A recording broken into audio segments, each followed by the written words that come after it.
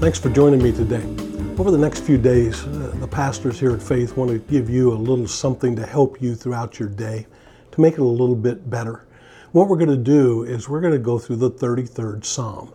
And I'm going to choose Psalm 33, verses 1, 2, and 3 today to talk to you about just for a moment. It begins with this: let the godly sing for joy to the Lord. So that means, who should sing? The godly.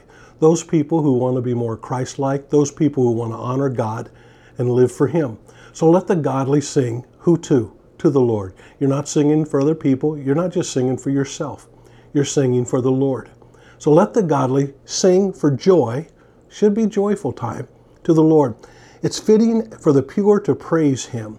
Praise the Lord with melodies on the lyre. Make music for Him on the 10-stringed harp. One's a small harp, one's a little bigger harp. Sing a new song of praise to Him. Pray skillfully on the harp and sing with joy. Now, I hope we all can agree that the Lord deserves our praise because He's good, He's loving, He's kind, He's generous, He's faithful, He's forgiving, He cares. He deserves our praise. Not only that, but in life, the Lord is our hope. Hope gives us strength. It gives us courage. So it says, sing to the Lord, those of you that are godly, do it with joy, give Him praise, because He deserves it more than anyone or anything else. And so today I want to encourage you to get a new song, a song that you care about and care for, and I want you to do this.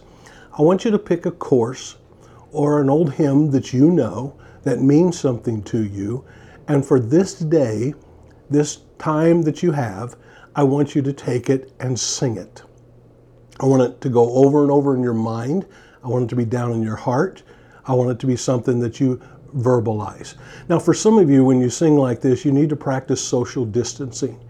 Much more than 6 feet, maybe a few hundred yards.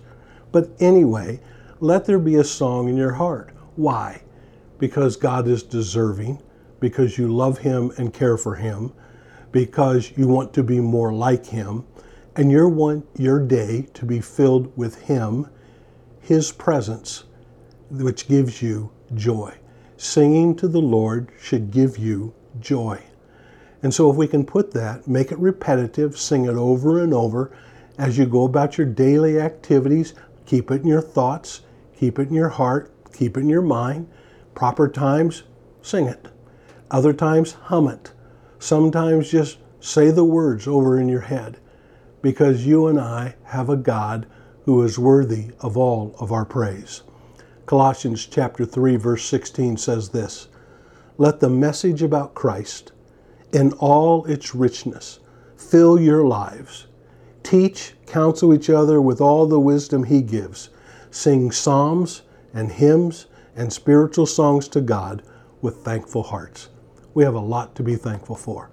Let today be a day that is filled with praise as we sing to the Lord, because we're grateful and thankful for all that He is and all that He does.